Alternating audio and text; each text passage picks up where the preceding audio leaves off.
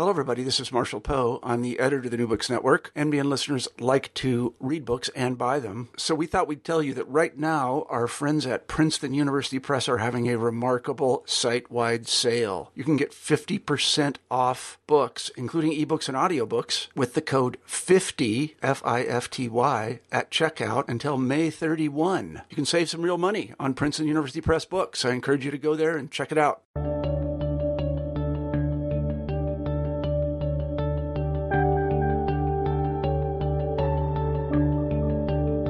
Hi there, I'm Dexter Fergie, and you're listening to New Books in Intellectual History. Thank you very much for joining us. Today I'll be speaking with Kiran Klaus Patel about his fascinating new book, The New Deal, A Global History. It was published last year by Princeton University Press. Historians have traditionally approached the New Deal with a nation-centered perspective. Recently, however, historians have begun to unearth the global dimensions of this episode in U.S. history. Patel belongs to this handful of historians, and his book is an exceedingly successful attempt to trace the global contours of the New Deal, from its global origins to the transnational flow of policy solutions in the 1930s. The book illustrates how the U.S. was embedded in a network of states, Germany, Brazil, Japan, Belgium, Mexico, Canada, and several others, who were all flailing and innovating in response to the crisis, and who are paying attention to each other's developments. The result of Patel's efforts is a New Deal that looks a lot less exceptional, yet no less important to global history. The book deserves a wide audience, and not just a U.S.-focused one. It would be of interest to historians of Latin America and Europe, and really any historian interested in global histories of the welfare state, transnational movement of ideas, and interwar international relations. It also would function as an excellent survey for anyone wanting to know more about the New Deal and global history in the 1930s and 40s. I hope you enjoy our discussion. I'm here with Kiran Klaus Patel to talk about his new book, The New Deal, A Global History. Welcome to the show, Kiran. Thank you. Glad to be here, Dexter. Of course. I found your book exceedingly rich and enjoyable, and I'm excited to talk about it. Can you start us off by telling listeners what brought you to history? Oh, that's a long time ago. I think I was already interested in history when I was kind of already quite young. It was more ancient history that interested me first, living in Europe where you see all these ruins and things. And it then kind of probably was more when I started attending university, started to get interested in history, that I really came to study modern American history. So that is much later in my life that I really got into that. Can you just sort of elaborate on what brought you to American history? Actually, I when I started studying history, I was particularly interested in contemporary German history and also the history of the Third Reich.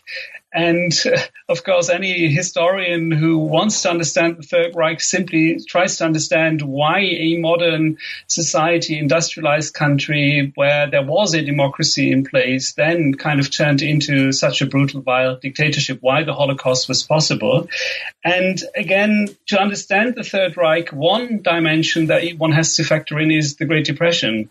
And that is, of course, also a historical phenomena that hit America very hard. And from there on, it was clear to me that I wanted to understand better why America took such a different direction in the 1930s than Nazi Germany. And that was one of the main reasons why I started to become interested in the history of the New Deal specifically, and also, of course, in other periods of U.S. American history. Wonderful. Thank you. So let's get into the book. The book is a really fresh take on a well-researched topic, the New Deal. And whereas other historians have taken a more nation-centered approach, your book aims to really globalize this era of American history. And before we specifically plunge into the global side of the argument, I was wondering if you could just tell listeners briefly what you take to be the New Deal. That's probably one of the most difficult questions, because I think generations of historians and political analysts and other people have tried to understand what the New Deal is and pin it down and identify it with one political philosophy, with Keynesian economic policies, for instance, and other things. And I think what we see is that the New Deal was many, many things all at the same time, that there wasn't one economic policy. What it ultimately did, I think, was to change the relationship between citizens in the United States to the state, that the national state, the level of the nation, of the federal administration, became a much more important reality in Americans' lives. And that is something that I find important. And also, secondly, if you compare to what's going on in other places in the 1930s in the world, you also see striking similarities, that there is a search for making the life of people more secure. And this is what you see kind of in the realm of the economy, but also when it comes to social relations, when it comes, of course, to the dimension of military security, then in the later half of the 1930s. And I think in that sense, there isn't one guiding philosophy. It's not laissez-faire. It's not just state interventionism. It's a little bit of everything. But also there are some guiding principles that you see kind of that are quite characteristic of the 1930s more generally, that I find interesting to see also in the New Deal. So in that sense, also looking at this chapter of American history from a more global perspective has also made me see it in a different light than I think others have seen it so far, from a more US-centered view. Absolutely. I 100% agree with that. I think that's probably where your book does best, is sort of undermining the exceptionalism of the 1930s in the U.S. With your various different international comparisons. And so the book's scope is definitely vast. Its sources are extremely broad, and you manage a secondary literature in several different languages. And I know this book took a long time to write. Yes, that's true. Unfortunately, you're right. Yeah. Do you want to just share with listeners something about the making of this book? Perhaps what you envisioned when you began, and what the final product, or how the final product compares to that? Of course, happy to. There is this anecdote that the book really started in a small bar in Zurich, Switzerland, when Sven Beckert, professor at Harvard University, asked me if I was interested in writing such a thing. This was when Sven and Jeremy Suri had just set up this series with Princeton University Press on America in a global world, and where they were still looking for books that could fit into that series. There are books in that series that are rather specific monographs on, very kind of clearly, narrowly defined topics of American history in a global perspective. But the idea was from the beginning in that series to also have synthesis on bigger key questions in American history. And Sven and Jeremy thought that the New Deal was one of these periods, moments, which have a vast global dimension that is often not so seen, because it's often seen that, of course, the Great Depression and World War I are global moments, again, more importantly and more visibly also World War II.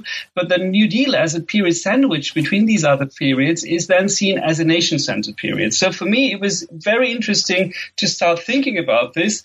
And it came at a period in my life when I had also worked on other topics, but also when it was nice to go back to the topic that had kind of been at the center of my PhD thesis, which I kind of published as a book in 2005 in English with Cambridge UP, which was a comparison between New Deal policies and, again, the policies of the Third Reich, something I mentioned already earlier.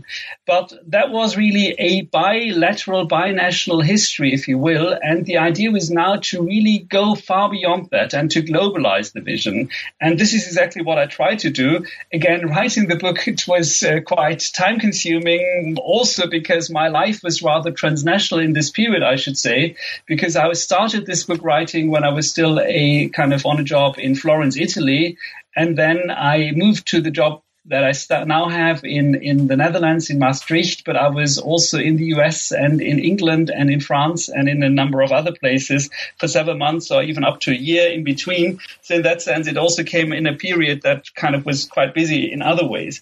But I should say that also kind of this experience of working in several places, also on at least 2 continents and in 4 or 5 different countries, I think made the book richer for me, because I could see also the history of the New Deal and of countries at the time in a more global perspective, by kind of reading up more on the literature of these places, by living in some of these places, and also talking to colleagues, of course.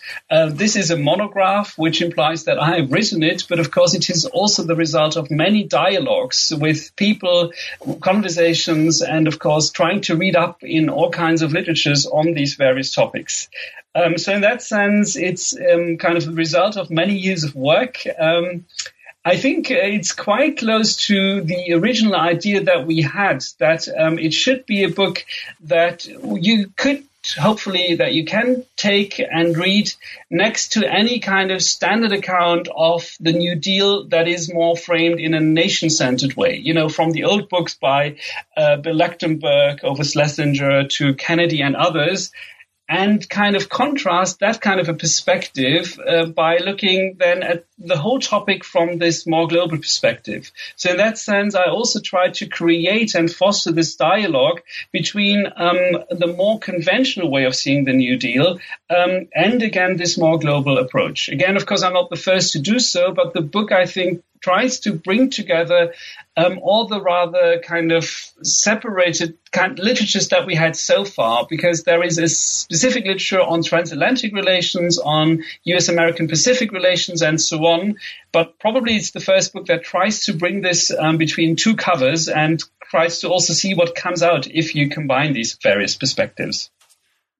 Terrific. So it began in a bar. It began in a bar. Right. So thank you. So in describing your approach to the topic, you really elegantly write the difference between routes and routes. And you suggest that historians are better suited to look for the routes that policies, ideas, and practices travel on rather than the routes. Can you explain what you mean by that? Right. I think, again, there is an obsession in history to look where things come from. These are the roots, basically. And I would argue in my book that if you talk about policy ideas in the 1930s, it is often impossible to trace where an idea, for instance, on banking regulation, on urban housing, on silver policies, on what have you not, actually comes from, because all these ideas and also very often the political practices, governance practices that come along with them have been circulating and also been tried out in various contexts already for quite some time. So in that sense, you can't say that, well, river building or dam building on rivers is something that comes from the Tennessee Valley only, because this conversation has been going on for decades and is globally shared already. And hence, I think the search for roots is problematic, and it is these routes, the way the discussions go, where experts, where politicians, where citizens of all kinds of, from all kinds of walks of life actually look for solutions. That's, I think, more productive. And what I'm trying to do is exactly to do that, to follow the experts and the politicians, the New Dealers, but also other people from other parts of the world in kind of the decisions, the choices they make, the things they read, the people they talk to. And I think that is exactly what the New Dealers did. And that is also something that I find so important for this period in American history, that the New Dealers, against the backdrop of the Great Depression, were really looking for political solutions wherever they could find them. And of course, they were looking for what was going on in American history before. They were, of course, analyzing carefully what specific states within the Union were doing, but they were also very curious to learn from other places. And having said that, I was also interested in looking then if the world was really kind of just one place for them. If they were looking as much to China as to, say, South Africa or Uruguay or Sweden, and the answer is certainly no. So in that sense, I'm also trying to sketch a landscape of global interconnections, if you will, where I argue then that the world view of the New Dealers was highly Eurocentric, that when looking for political answers to the problems that they saw in the United States, they were mainly looking to European countries. And in that sense, they were also building on a longer continuity of looking to Europe in that sense. But they also identified new places that they found cool and interesting, such as Sweden, for instance. And that on the other hand, they also didn't just go to the nice places, if you will, that they continued to be highly interested in a place like Germany, even if since 1933, this had turned into one of the, if not the most brutal dictatorships around the world, that somebody like the president, Franklin Delano Roosevelt himself, was absolutely curious to learn really from Nazi policies, that he himself ordered reports through the U.S. Embassy in Berlin to explicitly learn from the Nazis and see what was there at a technical level that one could kind of be inspired by. The idea was never to kind of adopt anything that ideologically was racist and Nazi and right-wing, but he and many other experts at the time felt that there was a technical level of doing things, of solving problems, where one could still learn from. There is this one quote that I have in my book where he says, all of this helps us in planning, even though our methods are of the democratic variety. And I think that summarizes the spirit of many of the New Dealers of the time. Great. So the first chapter, called A Global Crisis, walks the readers through the 1920s and specifically the origins of the Great Depression. And right. This chapter argues that the U.S. Slowed down deglobalization in the 1920s and then experienced a shared global crisis. What made 1929 and the early 1930s a global crisis? And what exactly was the U.S.'s immediate response, and how did it compare to other states? I think it was a global crisis because the world at the time was globally highly interconnected, and that was also a result of the long period of globalization up to 1914 and 17, then from the perspective of the United States, the begin and then the entry into World War I, which had led to many close forms of interconnection. And these had been amplified, but also put into a rather problematic direction by the effects of World War I, with all these new global financial links with debts and the reparation payments and other kind of toxic legacies by World War I. And if you will, the Wall Street crisis was one thing, but that pulled the plug also when it came to all these other dimensions of economic crisis that had built up in the course of the late 1910s and particularly the 1920s, and led to the fact that a crisis that was American to a good extent in origin and in scope, then also infected the world economy. And of course, that doesn't mean that it was only the Americans' fault. It had to do with kind of dimensions of crisis that had built up already for quite some time. Also in these other countries, there were many homegrown dimensions, but particularly these financial links where America stood front and center were then the reason why this turned into a global problem. This had to do with rather technical issues with the gold standard of the 1920s, and again, all these financial links with the global debts from World War I and reparation payments. But this is, in a nutshell, why I think this is a global moment of crisis. For America, I think it's also important because it sits at the very end of this period of prosperity, where the Americans also felt that they had an economic global model that they could share, and that was basically the way forward. And in that sense, the Great Depression in the early 1930s also brought a fundamental crisis of legitimacy of the American way of doing capitalism, of the American political model also to some extent. And I think that moment of insecurity also explains why the New Dealers were then so open to explore other political options that they saw develop around the world. The immediate reaction to the crisis in the United States was shock, if you will, unbelief. Many pundits, experts thought that this was not a fundamental crisis. So it took quite some time to realize the dimensions, that this wasn't just one of these cyclical small things that any economy tends to see from time to time, at least any capitalist economy. But then there was, of course, a certain turn to austerity, i.e. to cut spending and also to go for a more nationalistic form of economic policies, to withdraw from the world and not to highlight and focus on international cooperation. And this is what you also see in many other parts of the world. This, of course, was very extreme in those countries that turned into dictatorships. Fascist Italy being one, later on also Nazi Germany, where the policy of autarky were important. You also see it, of course, in the Soviet Union, which also, to a good extent, pursued a nation-centered course of policymaking at the level of the economy. So in that sense, I think there were certain important parallels, and that also the idea of helping people and not let them suffer to whatever the economy would bring was also a shared element, what you see unfold in the 1930s. There, going back to World War I for 1 second is important again. Again, this had been a global war, and a global war where resources of any kind had been mobilized to an extent unknown in human history, where states around the world had demanded much more from people, but also said, well, we will help you also in moments of crisis, we'll pay back.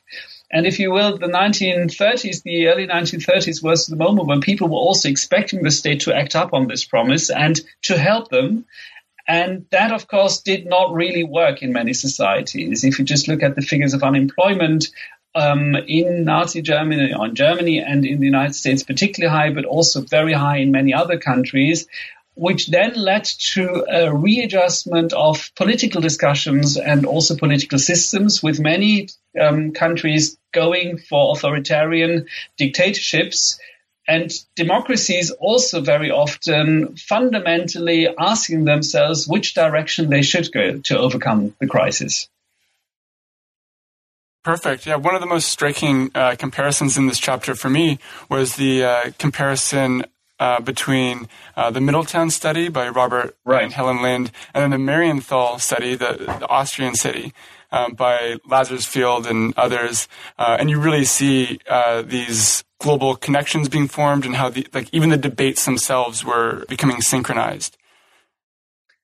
Exactly. That's what you see at the time, because this is study of people suffering from unemployment, but also just having kind of normal lives in the years before, in the 1920s and into the 1930s. But it is interesting that we know so much more about these societies and also the life of average people, if you will, for the 1920s and 30s than for most other earlier periods in history, because this is the period in which social sciences are on the rise, when these new kind of forms of reading societies and reading people's lives, when the new statistics and also other instruments of analyzing society become available, and they do not become available in one country or the other, they do become available in a transnational, a global and particularly North Atlantic dialogue, which also explains why these experts in countries like Austria and the United States are very closely connected. And it's one of the bitter ironies that some of the Marienthal Austria study people end up in exile in the United States after having been quite critical of some of the work of their American colleagues, who to some extent then also helped them, of course, to survive the dictatorships, particularly Nazi Germany's dictatorship and its takeover of Austria in the late 1930s. Okay, so on to the next chapter called In Search of New Beginnings. This one shows the political impact that the Great Depression had on states across the world. And several states turned away from laissez-faire policies, and there was a push towards more alternative approaches, such as fascism, or in the case of the United States, the Third Way. And the early New Deal consisted of domestic intervention and international installationism. And in the history of U.S. foreign relations, we love to debate interwar isolationism. And so I was wondering if you could just say something a little bit about the term insulationism and why you think it's more apt to describe the early New Deal's interactions with the world. There is, again, this old discussion about how to characterize interwar America. Some say, well, this is a period where you have an internationalist policy where the Americans reach out and kind of interact with the world. But the majority of kind of scholars probably would argue the opposite, that this is an isolationist period where America withdraws from the world. And again, the fact that the Americans were not willing to also reach out more to Europe, particularly after World War I, is then often seen as one of the reasons for the Great Depression. Again, the Americans not joining the League of Nations that they had kind of basically thought up with Woodrow Wilson in the first place, and so on. I think that the old discussion has become a bit sterile, and therefore I try to introduce a new term. It's not my term. It's a term by one of the people who lived through this time and also shaped it to a good extent, by a man by the name of Arthur Vandenberg, whom some of you will know as a Republican senator from Michigan, who in 1940 in his diary used this term of insulation, which he saw as an alternative to isolation. And he argued that basically isolation in the old sense doesn't work anymore in a time where it is possible to cross the Atlantic Ocean in 36 hours, where the world has become such a connected place. So in that sense, he felt that isolationism doesn't work in a world that has become globalized to such an extent, and that basically insulation is, and here I quote him, is all that one wants to preserve in the world under modern circumstances and what they permit.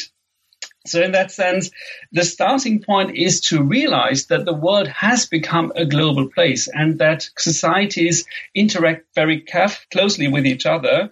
But the point is also that as a reaction to that, the United States wanted to withdraw from some of these connections. So I would see quite a few parallels to the situation we find ourselves in the United States in today, where, again, it is not isolationism as a reaction or as a result of parochial impulses, but rather insulation to be seen as a reaction to global forces. This is the main point, that it's a reaction to global forces, and therefore this inward turn also is seen in a dialogue to wider world trends. And therefore I've tried to use and introduce this term into the conversation. Perfect. And so even though you described the U.S. as being inward-looking in this period to a certain extent, they're also looking out to the world for, policy ideas and practices. And we've already kind of alluded to their interest in Nazi Germany. But I was wondering if you could talk about why the U.S. was looking to Germany and Italy and other authoritarian countries for policy ideas, and what that looked like in the United States. Yeah. I think, again, it sounds like a contradiction to say on the one hand, the United States was turning inward, but on the other hand, to also argue, as the book does, that many Americans and particularly politicians, experts, were so highly fascinated by what was going on in other parts of the world. Now, my answer to this is the following, that I argue in the book that these American experts, deeply shaken by the crisis of the American model, were simply trying to look at any kind of answer to the challenges of the time they could find. And that, again, included also looking abroad. But what they were not looking for was really kind of new forms of international cooperation. What they were looking for at the international level is for answers that would help America first, if you will. So in that sense, it was an turn to the international to find the best national answer. And this again explains why they turned to the experience of many European countries, building also on transnational networks that were well in place, at least since the Gilded Age. Daniel Rogers and others have done fantastic research on this earlier period to show also how there were established networks of interconnection. And my argument is that these didn't come to an end with the New Deal, and they also didn't end where kind of democracy stopped, but that they also, these American pundits and experts and policymakers, were highly interested in what was going on in some of the new dictatorships of the time. Let's maybe start with Italy, that had already gone fascist in the 1920s with Mussolini, where I think it is important to not see this country from the perspective of today. We know that it was a fascist dictatorship. We know that it was a brother in arms of Nazi Germany later on. But I think it's important to remind ourselves for a moment, at least, what Americans at the time probably thought about the country. And if you were living in 1926 or 7, you thought, wow, okay, this is our former brothers in arms in World War I. So it was not a former enemy of World War I, then it's interesting to see that the very term of dictatorship was also not as clearly associated with political systems in the United States at the time as it is today, that people probably thought, well, dictatorship can mean, or dictator can mean many things. But also some might have remembered that in ancient Rome, dictators were actually crisis managers in the republican system, and not really people who went for something that we today would associate with maybe a totalitarian system. So some people obviously early on saw the undemocratic, the highly problematic potentials of these policies, but others, I think, were slightly less critical, and that is what we need to know. And again, the second thing being that there was this global search for new political directions against the delegitimization of the existing political model and economic model in the United States. And there was the idea that democracies, including the United States, was actually lagging behind, that one had to look at those countries that had seemingly, often more than in reality, overcome the crisis more quickly and were injecting a new sense of dynamism, of mobilization, of optimism into their populations. And this is the reason why the Soviet Union attracted quite a few of the more left-leaning New Dealers, why, again, Roosevelt himself was also interested in Nazi policies, why also many other countries were studied very carefully. And we should also not forget that, of course, the number of democracies went down dramatically in the course of the 1920s and 30s. If after the end of World War I, one had thought that this is the global moment of democracy, it soon seemed over again. And if one was only to cooperate with democracies, one would have remained rather lonely on the planet, if you will. And therefore, there were also these kind of reasons why people started to look for these alternatives, continue to travel to these other places, while also, of course, again, discovering new places like Sweden, which had seemed a rather small, remote country in Scandinavia to many American experts before. But that was now, in the course of the 1930s, during the very period of the New Deal, then also discovered, I would argue, as a very interesting reform democracy that to some extent could serve as a model for American policymaking. While, let me just maybe end with that, it is also interesting that experiences made in other parts of the world, in Latin America, where there was also new initiatives in welfare state building, for instance, or in innovative agricultural and economic policies, also the same in parts of Asia, were often ignored. So in that sense, America's had this rather Eurocentric perspective on the world and were only considering some parts of the world as interesting in their search for best national answers.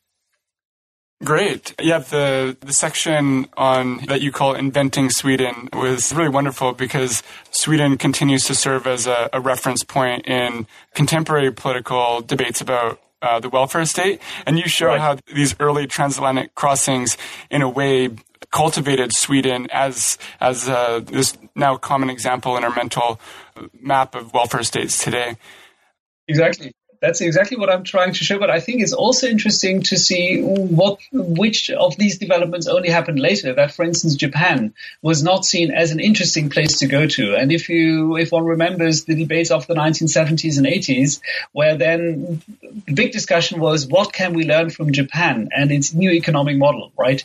As today, many people worry about and wonder about kind of the Chinese economy. It's interesting that was very different in the 1930s still. So in that sense, there are some continuities, some early beginnings in the New Deal, but not everything started in that period already. Yeah, without sounding too much like a fanboy, another really interesting thing about your book was really that you show how what matters in the 1930s is not only what the United States does, but also the alternatives that it doesn't pursue. Right. And I think that's a really big historiographical point that this is something that we have to look into. And so the third chapter, Into the Vast External Realm, this one traces the U.S.'s relations with the world from FDR's early inattention toward foreign affairs to the more globally aware foreign policy of the later 30s. And this chapter begins with just a series of foreign policy blunders, really just examples of FDR's administration not really caring about what happens beyond the borders of the United States. And one specific one that I was just so struck by was just the haphazard way in which they would determine the price of gold. Right. And at one point, FDR increased the price by just 21 cents because it was a lucky number. Exactly. And these things obviously matter internationally. So can you sort of share with listeners how the FDR administration went from this inattentive foreign policy to a more thought-out, proactive foreign policy, and what role did the New Deal play in this development? Right.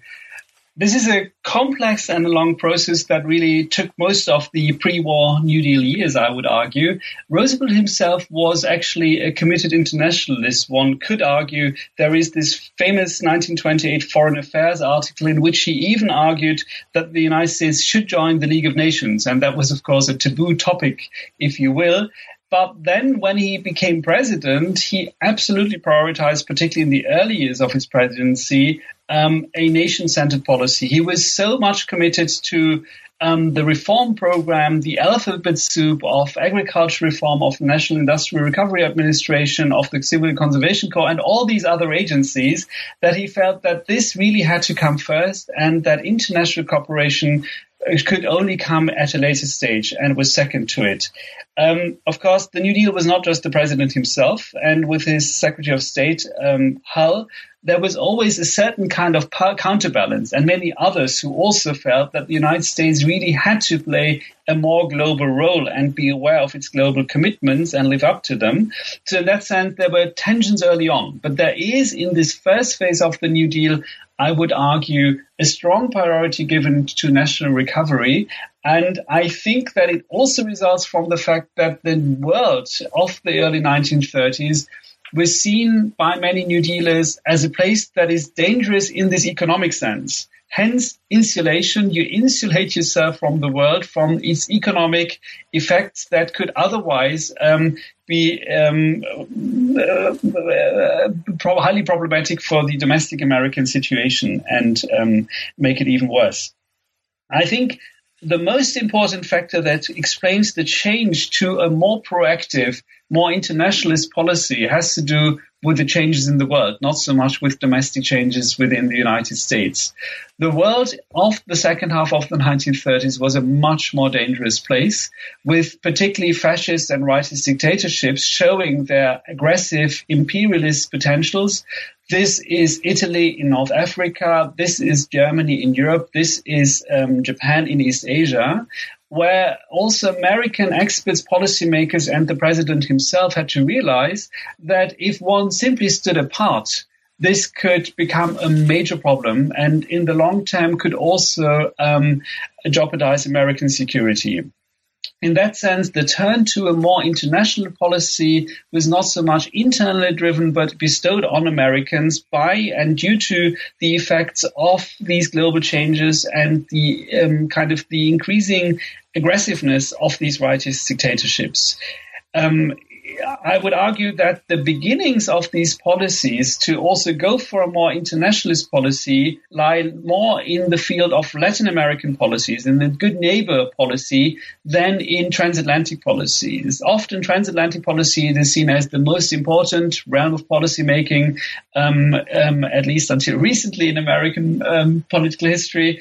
And I would argue that the more interesting, innovative forms of commercial policies, of also overcoming a nation-centered policy were actually tried out already since 1933-34 with regard to Latin America. And some of these models were later on also actually from there exported to other parts of the world. And therefore, it's also interesting to see a new kind of dynamic in how the United States interacted with other parts of the world. Wonderful. So the next chapter, Redefining Boundaries, outlines the New Deal after 1935, and it experiences some hiccups, but it persists, and the alphabet soup grew. What changed about the New Deal after 1935, and what were some of the global sources of those changes and the global implications of those changes?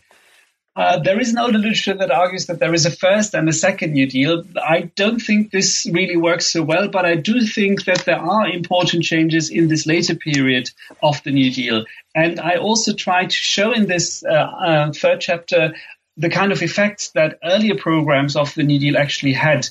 And also I try to move from a slightly more state-centered perspective to also see what actually the life of Americans looked like at the time, and in how far the effects of New Deal policymaking started to really impact on their lives. One of the flagship policy programs of the time was Social Security, and there I argue that this, of course, is a policy program that has changed the American state and the American welfare state fundamentally, not only due to its obvious impact. And if today we talk about the abolition again of Obamacare, we can't really understand what's going on in this conversation without going back to the New Deal era. But also, and maybe at a more fundamental level, because again, the Social Security Act of 1935 created new links and bonds between the federal government and the federal level and citizens around the country. Up until the New Deal, I would argue that in periods of peace, it was mainly the post office and to some extent the discussions about taxes that affected average Americans in their daily lives when it comes to the federal level. And other than that, there was rather little state, or there was the municipal level, the state level, but there wasn't very much about the United States of America as a national entity. And this really starts to change with the New Deal, and particularly again in the second period of the second half of the 1930s with the programs that were then tried out. Great. And you also talk about the debate over the, quote, American way. Right. And how it was very much a reaction to political developments in other parts of the world, such as Germany and Japan. Can you say something about this debate? Right. I argue in my book that the early 1930s, you see an American discussion very much driven by an insecurity of which direction the country should go and trying to find answers wherever you could look for them, basically. Whereas in the second half of the 1930s, you see something that I call a reification of the American political conversation. What does this mean? This means that there is a new discussion in the country about the American way. This means that after this period of crisis, and also as an effect of the New Deal programs, there is a new vision of what the country actually is. I would argue that this is very much a result of the New Deal and also of this transnational global conversation that is part of the early New Deal. It's not that what the Americans then define as the American way has always been the obvious option what America should stand for, but that it just shows the consolidation also of a certain kind of social contract and political model, which is again the result of this earlier period and also of these transnational exchanges. So if you want to summarize it and have it in a nutshell, I would argue that the new vision of America is a very nation-centered vision with the second half of the 1930s, but this nation-centered vision is exactly the result of transnational exchanges. So in that sense, you have to look far abroad and you have to compare the United States to other countries. You have to look at these transnational exchanges to fully understand why and how then this new American way the Americans so much talk about in the second half of the 1930s looked like. Great. And we're now on to the final chapter, the American World Order. And here in this chapter, you trace the New Deal from World War II to the post-war world. By 1945, Roosevelt is dead, as are many of his fellow New Dealers. but many of the programs of the New Deal and other legacies continue to live on. And really interestingly, in the previous chapter and as well this one, New Deal ideas weren't taken hook, line, and sinker by other states, but it did become a global icon in the 30s. It remained one in the post-war world, and it continues to be one today. Why has the New Deal been so historically appealing? It has been historically appealing because I think it shows that democracies, and again, democracies in the 1930s were often not seen as those kind of political systems spearheading developments and kind of finding new constructive ways. Often many contemporaries felt that the dictatorships, the Soviet Union on the radical left, but also dictatorships on the right, were the more dynamic forces. And I think that the New Deal was, in a global conversation about political answers and models and reactions to the crisis, the key experience to show that democracies were also able to reinvent themselves and come up with a highly constructive new social contract and a new solution to the challenges of the time. This explains why countries around the world soon started to adopt the language, the images, the icons, the symbolism of the New Deal. The New Dealers, of course, also were responsible for this in trying to sell and promote their kind of policies across the world. In my book, I try to show this in several ways by trying to say, well, on the one hand, it is the New Dealers who now go global. And it is interesting to see that many people who were in one of the alphabet soup agencies in Iowa or in Michigan or the other, after 1945, start doing the same kind of things in Osaka, in North Rhine-Westphalia, in one part of Europe or Asia or the other. And therefore, they try to globalize the New Deal. I'm also trying to show that this does, of course, not mean that reactions and policies in these other parts of the world then simply were one-to-one copies of American practices, that there were many misunderstandings and there were very selective processes of adaptation, just in the way as Americans in the earlier part of my book, in particularly chapter 2 for the early New Deal, also were highly selective in the ways they thought about programs and policies in other places. So again, this is not a straightforward story. I think it's interesting and to see also how the American post-45 global leadership was very much contested, negotiated, and how the New Dealers played a crucial part in that story. This is what I'm trying to briefly summarize and sketch more than really fully show in that 5th chapter of the book.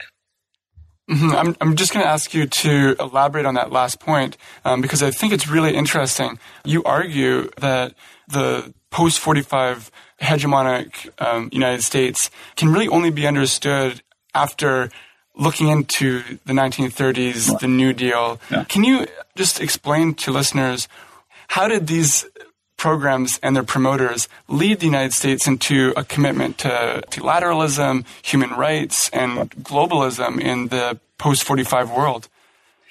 There is, of course, several layers, and America had a vision also as the beacon upon the hill for a long time already, long before the New Deal. But I would argue that the very state-centered and kind of state-run form of interacting with the global world was only possible due to the scaffolding of American power received during the New Deal. What does this mean? It is a learning experience from the 1930s to build these new multilateral and international forms of cooperation. And it is very often organizations that then build that had a lot of New Deal DNA. A few examples have to suffice. For instance, after already in the 1940s, early 1940s, the Social Security Administration that I mentioned earlier, that in its early days had been so much inspired by practices in other places, thought of itself as a global model and tried to sell its practices in other parts of the world. So the way some of the social security systems in Latin America and elsewhere look was also the result of a dialogue with American practices.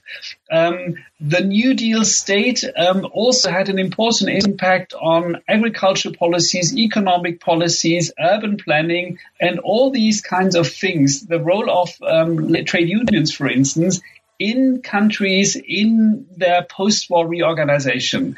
Probably the easiest way to to exemplify this is to talk about the Tennessee Valley Authority. The idea to build these vast dams as regional development projects that bring electrification, but also prosperity to depleted regions, which was then also very much sold and emulated again in other parts of the world. So in that sense, it was these state-run and state-organized forms of policymaking that I think are very important to understand how America interacted with other parts of the world in the post-45 world. There's also important differences. The whole military dimension that, of course, also came to define American power post-45 is absolutely or almost absolutely absent in the New Deal state. I have this small anecdote in the book that after Pearl Harbor, Roosevelt, as president, of course, had to go up to Congress to deliver a speech, and the only safe car that was available was one that had belonged to Al Capone. So the United States president, the commander-in-chief, had to use a former gangster's car to be securely driven up to Capitol Hill. And that shows that, again, the New Deal state did many things to secure the life of Americans through state action, but the military dimension that also came to define America's role in the post-45 world in the Cold War was something that isn't part of this story. So there is important elements of continuity in the post-war world, but also, of course, other things that have other sources. Wonderful. So in the tradition of the show, we always conclude with one final question, which is, can you tell listeners what you're working on right now?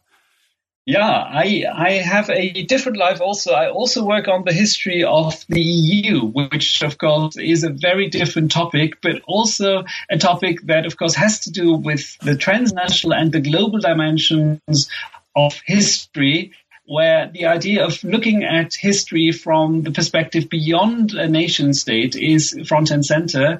And I think that in today's world, we see how important the EU has become, how contested it also is as a political project. It's still often ignored, and few people really know something about its history. And the book that I'm presently writing is trying to really understand the history of what has led to today's EU in the 20th century. Well, I'm excited to read it. Thank you so much for being on the show. Thank you so much, Dexter. Bye.